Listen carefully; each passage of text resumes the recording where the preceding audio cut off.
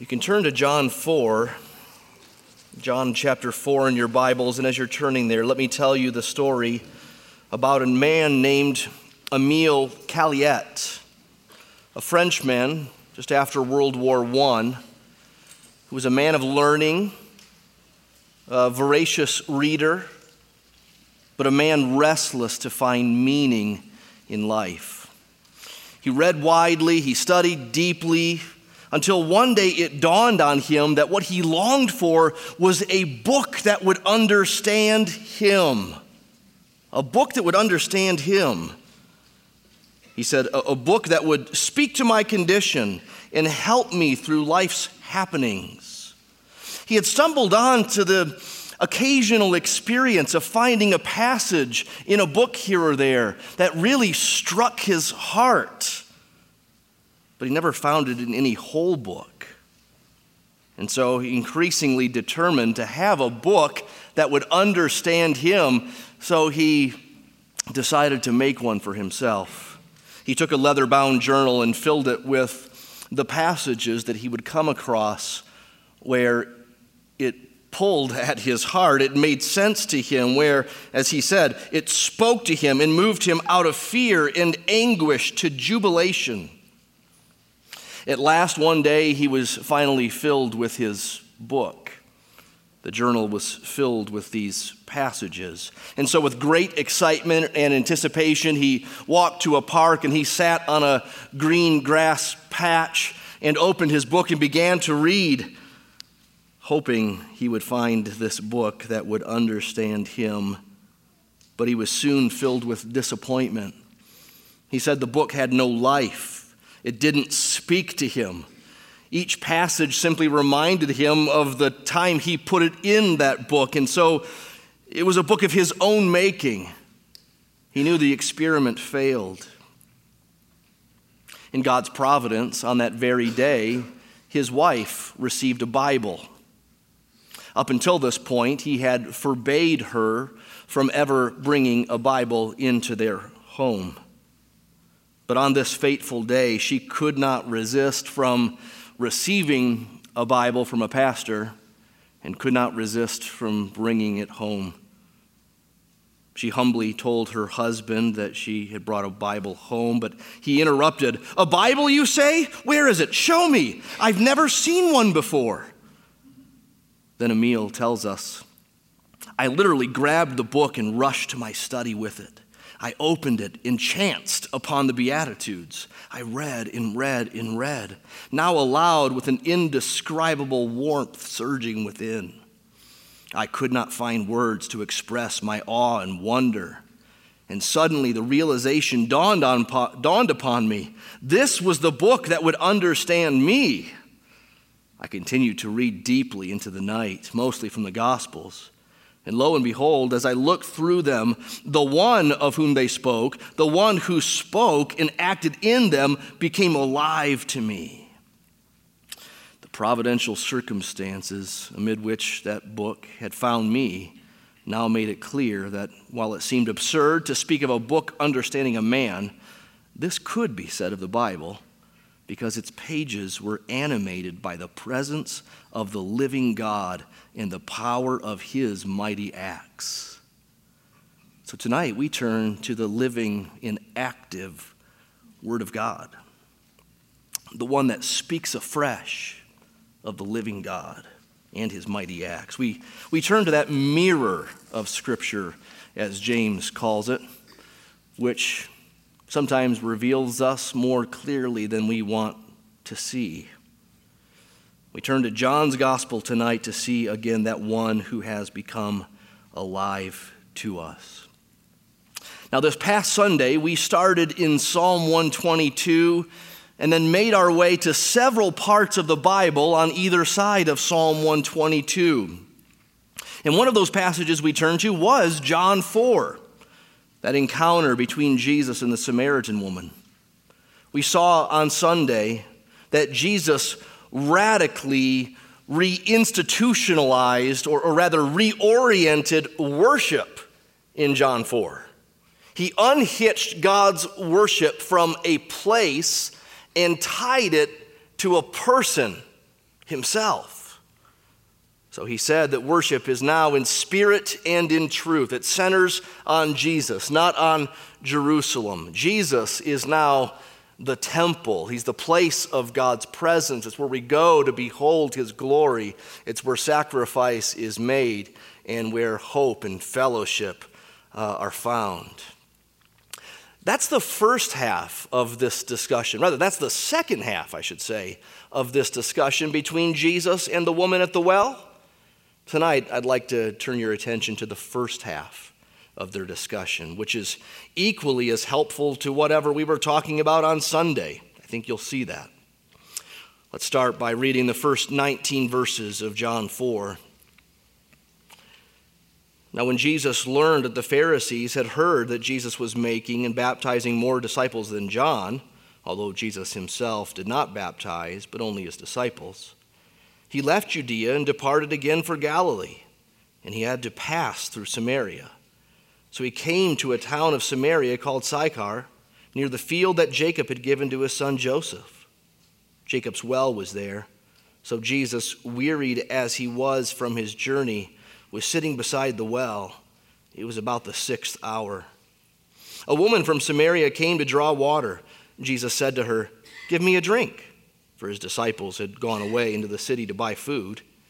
The Samaritan woman said to him, "How is it that you, a Jew, ask for a drink from me, a woman of Samaria? For Jews have no dealings with Samaritans." Jesus answered her, "If you knew the gift of God and who it is that is saying to you, 'Give me a drink,' you would have asked him, and he would have given you living water." The woman said to him, "Sir, you have nothing to draw water with, and the well is deep. Where do you get that living water? Are you greater than our father Jacob? He gave us the well and drank from it himself, as did his sons and his livestock." Jesus said to her, "Everyone who drinks of this water will be thirsty again. But whoever drinks of the water that I will give him will never be thirsty again. The water that I will give him will become in him a spring of water welling up to eternal life." The woman said to him, "Sir, give me this water so that I will not be thirsty or have to come here to draw water." Jesus said to her, "Go, call your husband and come here." The woman answered him, "I have no husband." Jesus said to her, "You are right in saying, 'I have no husband,' for you've had 5 husbands, and the one you now have is not your husband. What you've said is true." The woman said to him, "Sir, I perceive that you're a prophet." Well, here we have a passage that's about living water. Living water that Jesus came to bring. This passage shows us the need for living water, the offer of it, the significance of it, and the results that flow from it. So first, the need for living water. We see this as the setting is sketched out for us by John in the first 9 verses or so. This is a woman who needs living water. Never mind yet what living water is. She doesn't know. We don't need to know yet to know that this is a woman who needs something. She knows she needs something, even though she doesn't know exactly what she needs. You have to read between the lines slightly. Scholars tell us that there's something unusual and significant about her going to draw water at the 6th hour, at noontime. In these days, women would fetch the water for the households, and they would do so either early in the morning or later in the afternoon or evening when it was cooler. You wouldn't go at high noon when the sun is up at its fullest. That's where she is. She's there at the 6th hour. She's there alone at the 6th hour, not because she accidentally scheduled her day wrong. She actually went at the wrong time, quote unquote, so that she'd be alone. Getting water at the well was apparently a social affair for women in these days. It would be like the office water cooler, if you have one of those. And maybe it's Starbucks or the equivalent of Twitter and Facebook today. This is where women socialized. But this woman is not interested in or welcomed with other women. Why? Well, it would seem that this woman is a social outcast due to her extensive resume of husbands and boyfriends. In verse 17, Jesus said, "You're right, you have no husband.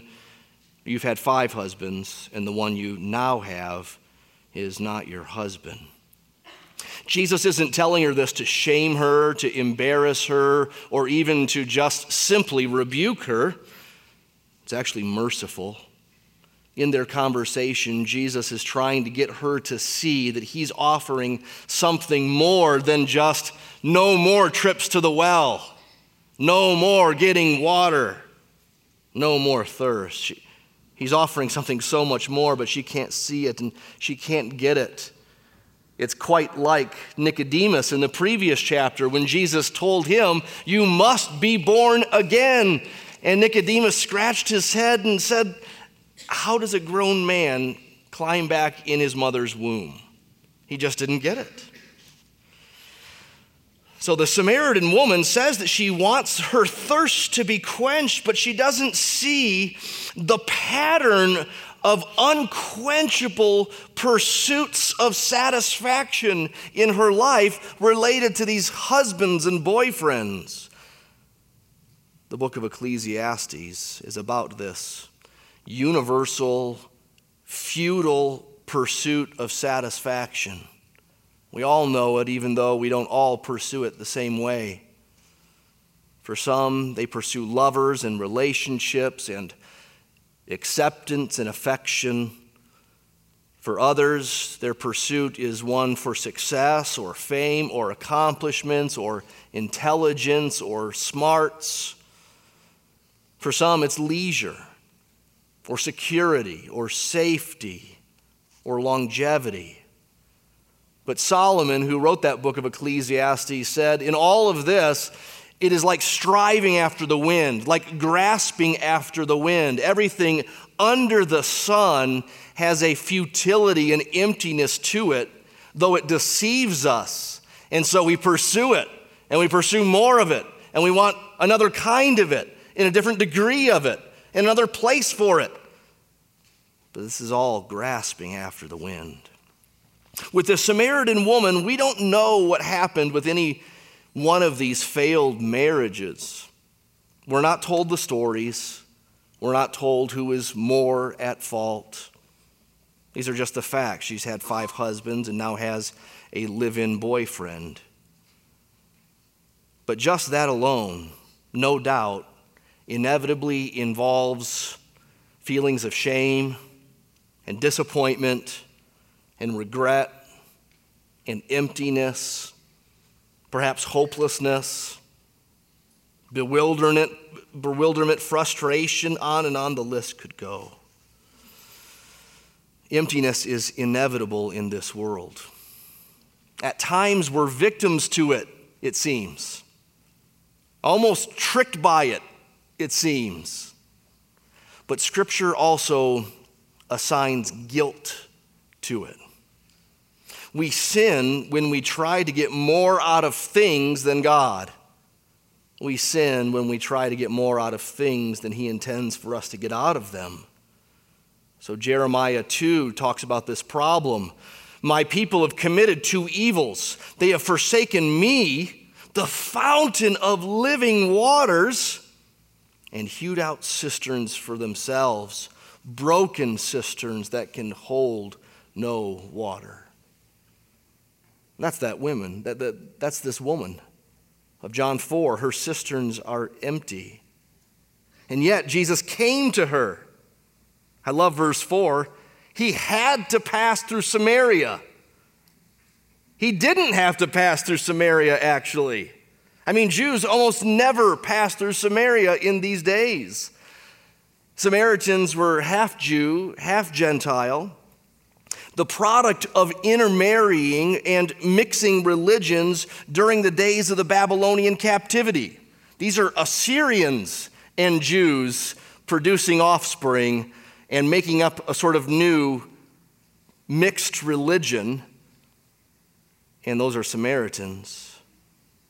So these are seen as worse than heathen. Samaritans are not just not fully Jewish, but they're representative of the rebellion and the spiritual corruption of God's people during one of the lowliest times in history for them. The Jews around Jesus' time had a saying that if one met a Samaritan walking along the road, one should walk into the ditch rather than his shadow touch the shadow of the Samaritan. So a good Jew walked around Samaria, even though it took longer. But Jesus walked through Samaria. He had to pass through Samaria because he had a plan. He had an agenda. He not only walked into Samaria and up to Jacob's well, but he engaged this woman, and with increasing levels of shockingness, he then asked her for a drink in verse 7. Samaritans were considered ceremonially unclean by the Jews. Just being around a Samaritan or touching a Samaritan would then mean that that Jew became ceremonially unclean and then would have to perform certain ritual washes in order to get clean. Jesus isn't worried about such things, is he? With Jesus, his purity wipes out uncleanness. Uncleanness doesn't get passed to him where then he's unclean. His purity gets passed to unclean sinners because he's all-powerful and that holy and that glorious and good. So Jesus crosses social boundaries and cultural boundaries and ceremonial boundaries and even the spiritual sensibilities of the day. It's shocking to her that he asks for a drink, sharing the same cup or whatever it would be, a giant wooden spoon, something like that. It's shocking to the disciples down in verse 27 when they return and see him talking to this woman. But Jesus seeks those who are far away, those who aren't remotely close. Jesus seeks those who are least likely candidates to come to him.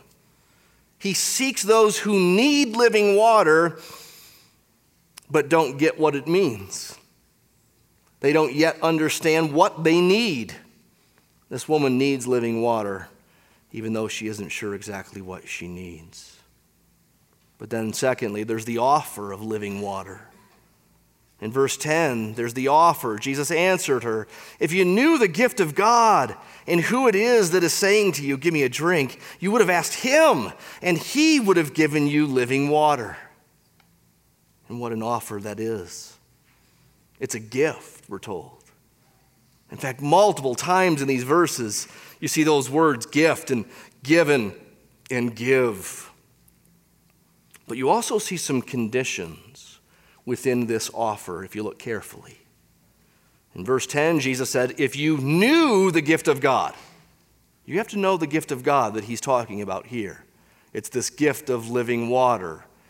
We'll talk more about what it is in a little bit, but that's a condition apparently. You have to know what the gift of God is, or else you won't wonder who it is that's offering it. That's the second condition. Do you know who this is? Who's offering it to you?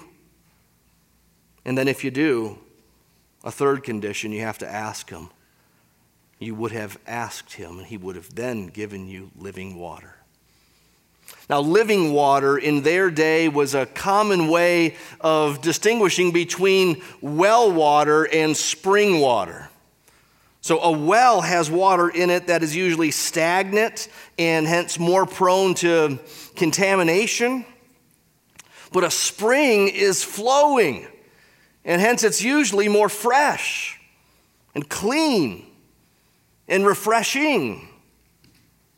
So this living water for Jesus symbolizes inner satisfaction, refreshment, salvation, cleansing, healing, real life, happiness, and joy. Of course, the Samaritan gal doesn't understand that Jesus is talking about living water in such symbolic terms. She thinks he's simply talking about streams versus wells. He has spring water that he's offering her, and well water's pretty darn good. In fact, it was good enough for Jacob, who made us this well. Verse 12, are you greater than our father Jacob? It was good enough for him to make this well and for him to drink this well. It doesn't get much greater in patriarch history than Jacob. Abraham and Isaac were his fathers. They're pretty darn good, but Jacob's there in the top three. And of course, Jesus is greater than Jacob. And he does have living water that Jacob couldn't have imagined in his lifetime. But again, even by verse 15, she's still stuck on the physical. Sir, give me this water so that I will not be thirsty or have to come here to draw anymore. And yet, despite the back and forth, despite the lack of progress, Jesus is so lovingly patient and persistent with her. Notice how masterful he is in his gentle poking and prodding. And again, mentioning her husband/husbands in that vein, not to attack her or to shame her, but to get her to see her specific version of looking for love in all the wrong places. Go, call your husband, have him come here. I have no husband. Well, you're sure right about that. You've had 5 husbands. They're not your husband. The one you're with right now isn't your husband. That's when she says, Sir, I perceive that you're a prophet. This is not written on her forehead. You couldn't tell just by looking at her that she's had 5 husbands and a boyfriend at home. But she's right. Jesus is a prophet because he knows. And yet he's so much more than just a prophet. If only she had known the Old Testament prophets. See, the Samaritans didn't believe in anything after Deuteronomy. They believed the first 5 books of the Bible, of the Old Testament, and that's it. She didn't have the prophets. That's to her disadvantage because the prophets talked a lot about living water. So let's now think about the significance. Thirdly, the significance of this living water. We should look back to the Old Testament prophets to find the significance of it, because this is not just a metaphor that Jesus came up with on the spot, since he happened to be at a well, and he can think of better water than well water. It's spring water, so I'll use that as an illustration for what I have to offer her. No, this is no on-the-spot illustration. The significance of this living water goes back, well, let's start in Ezekiel 47. Would you turn there? Ezekiel 47. And here's what you'll see if you were with us on Sunday, how this relates to Psalm 122, about Jerusalem and the temple and where God's plan was going from that day that David wrote that great psalm. The temple would have greater significance later in Israel's history. Now, in this prophecy from Ezekiel, up to this point, he's already been told about a shepherd king who's coming. I think that's chapter 34. He's already been told about God sending his Spirit to come with cleansing and healing. And he's already been told about the new covenant that God will one day make. And then in Ezekiel 47, God gives him a vision of the temple. This during the time when there is no temple. The temple's been destroyed. And Ezekiel has a vision of a new temple coming, but it's far too grand than anything that will ever appear in the days of Ezra or Nehemiah, or even when Herod the Great makes that temple a 2.0 or 3.0 with his great money. You see, if you just glance down at the first 5 or 6 verses of Ezekiel 47, you'll see that this vision is of a temple where water starts to trickle out of the back of the temple, first starting to flow west. And then all of a sudden, he's taken to the other side and water's flowing to the south. And then it's flowing east, and then it's flowing north. And then the angel takes him over to the depth of it, and it's at first ankle deep. And then it's swelling. It's now waist high. And eventually he has to swim in it. And then eventually it is too deep or strong for a man to pass through. It's strong, it's swelling, it's going global. And then the angel explains this. Look at verse 8, halfway through verse 8. When the water flows into the sea, the water will become fresh. And wherever the river goes, every living creature that swarms will live, and there will be many fish.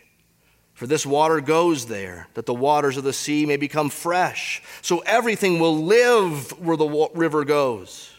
Verse 12. On both sides of the river there will grow all kinds of trees for food. Their leaves will not wither, nor their fruit fail. But they will bear fresh fruit every month, because the water that from them flows from the sanctuary. For their fruit will be for food, and their leaves for healing. Now, if you know the book of Revelation very well, you know that language. Keep your spot here and just listen to Revelation 22. Hear how this sounds like Ezekiel 47, but we know that this is the final state of things. This is the end of the end. When the angel showed me the river of the water of life, bright as crystal, flowing from the throne of God, the temple as it were, and of the Lamb, through the middle of the street of the city. Also on either side of the river, the tree of life, back from the garden, here it is again, with its 12 kinds of fruit, yielding its fruit each month. The leaves of the tree were for the healing of the nations. There are many passages in the Old Testament prophets like this. One reason why we're called Desert Springs Church is because of these Old Testament prophecies about not just waters coming from God's temple, but waters in the desert, in the dry and thirsty land. God providing not a drop of water, but streams or rivers or springs of water that keep flowing and flowing and flowing. That's why Jesus in John 4 describes himself as living water. He has living water, not just fresh water, not just a nice illustration to contrast with a still well. He's not better water. He is God. He's the temple. He's the plan for the nations. He is the healing of the nations. The water is about to flow, and it will flow in to people. It will flow in to sinners. And what will it mean if a sinner has this living water? Well, fourthly, let's consider the results of living water. Let's turn back to John 4 and consider the results of living water. Jesus talks about the results in verse 13 and 14 when he said to her, "Everyone who drinks of this water, your well water, normal water, will be thirsty again. But whoever drinks of the water that I will give him will never be thirsty again. The water that I will give him will become in him a spring of water welling up to eternal life." So no more thirst. Remember, that's a spiritual imagery. So this is no more satisfaction being missed. No more clawing for satisfaction, but satisfaction achieved and sustained. An internal spring of living water. He'll put it within you. And not just put a drop in you or a cup in you or even a pool in you if it could possibly fit. But he will put a spring of water in you. The spring of water then wells up all the way to heaven, to eternal life, forever and ever. And who's this for? Everyone. That's what Jesus says in verse 13. Everyone, anyone. It's a gift. It's for those who get what is needed most in their life. It's for those who come to the end of themselves. It's for those who are willing to give up on their favorite old watering holes that taste bitter. You have to understand what you need according to Jesus.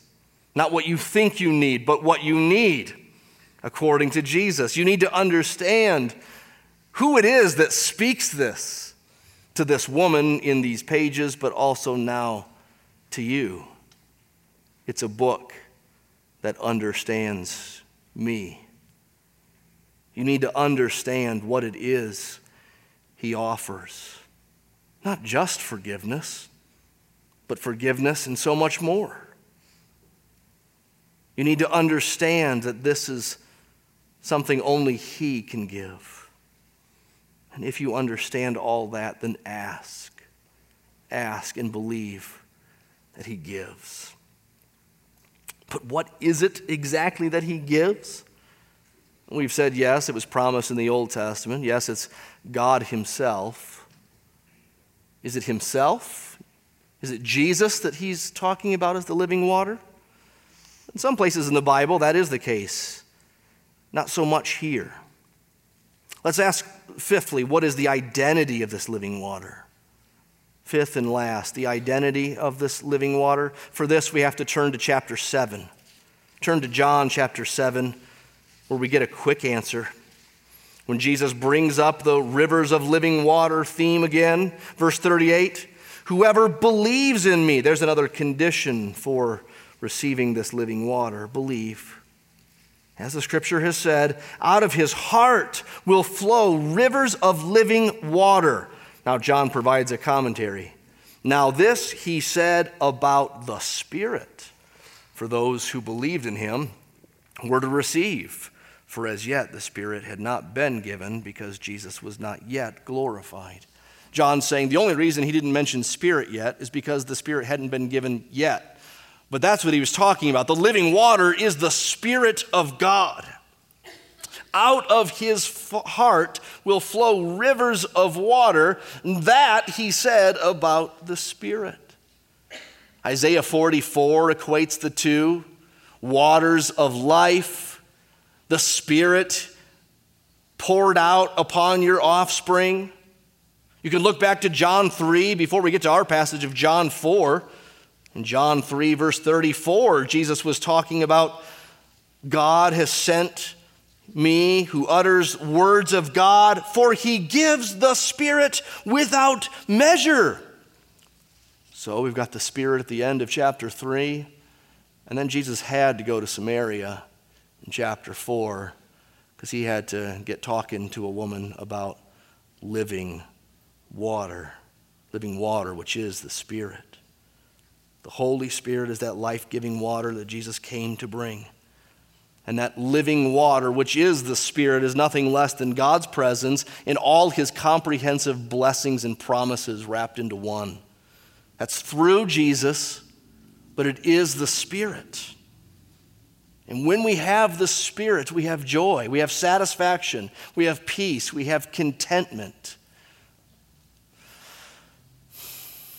Not completely so, do we? I mean, we have to be honest. We don't want to oversell this.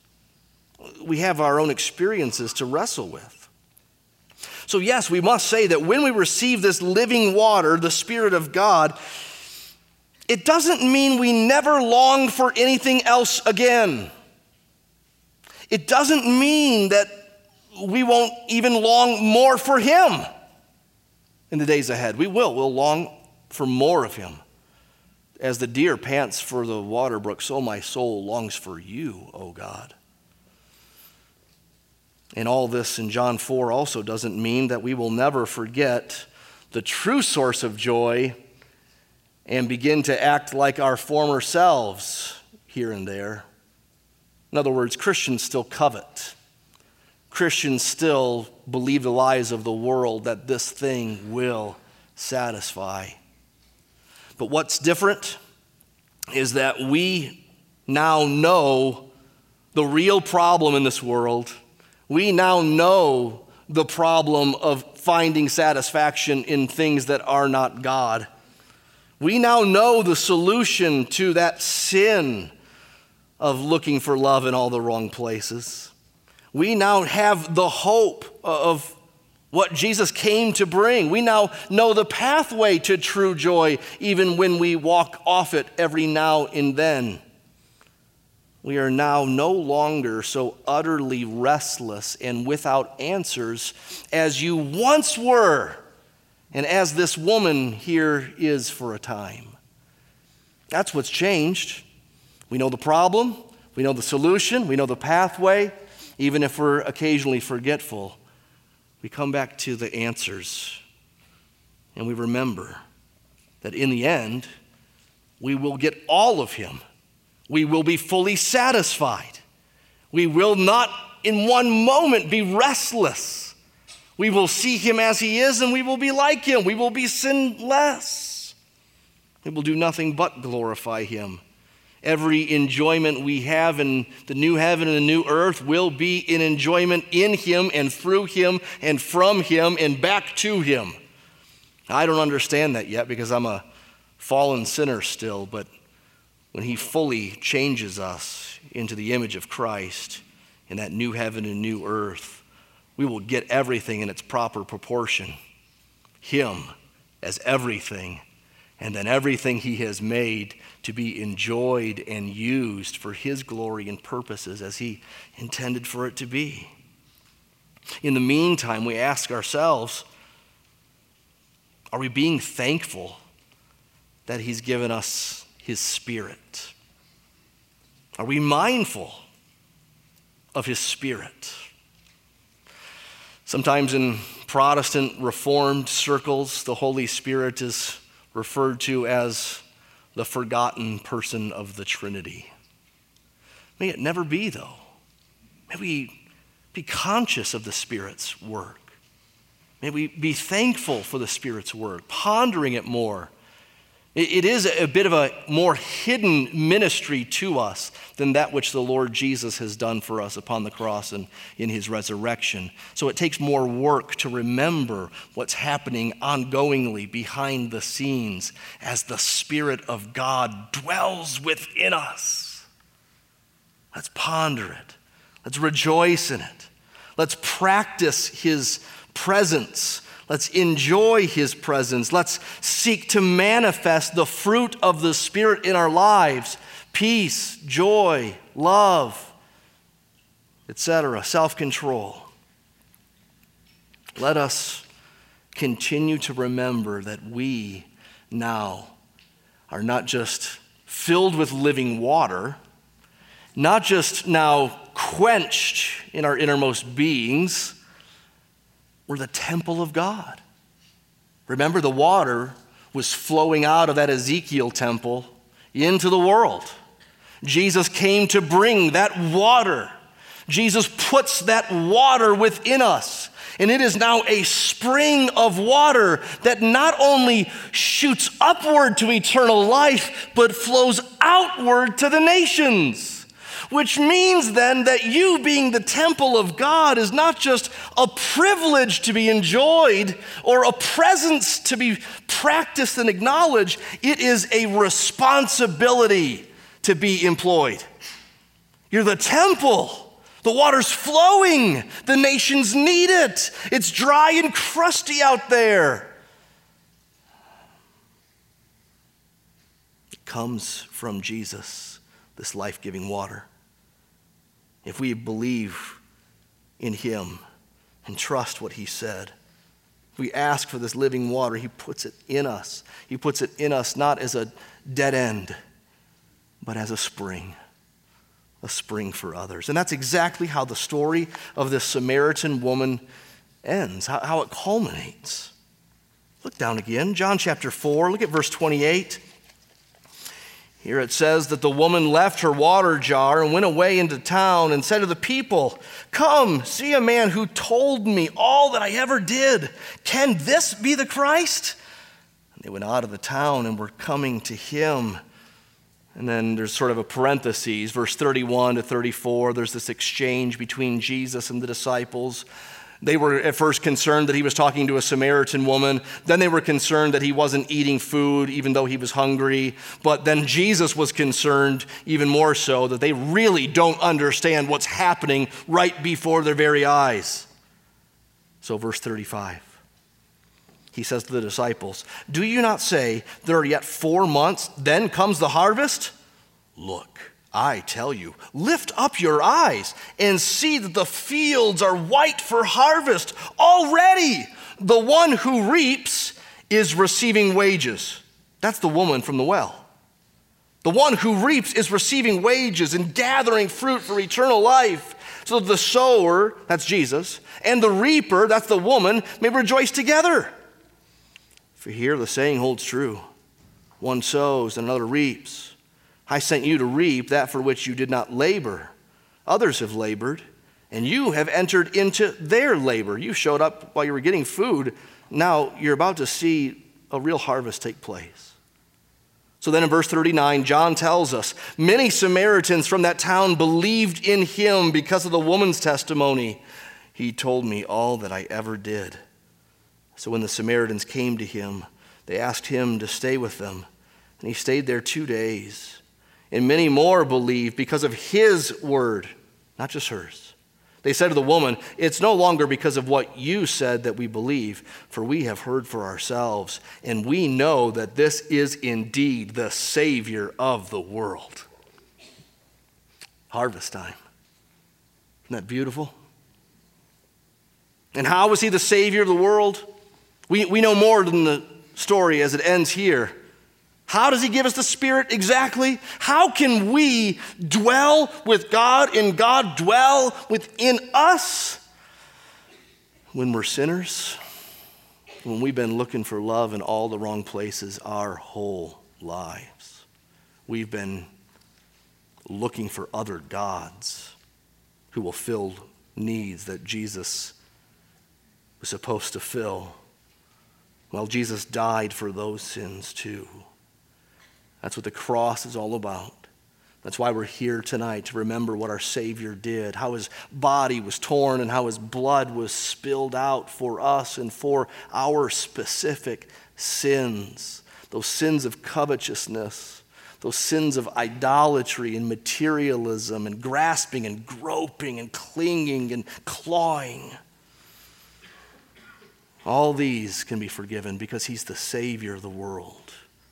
Because he died for sinners and was raised on the third day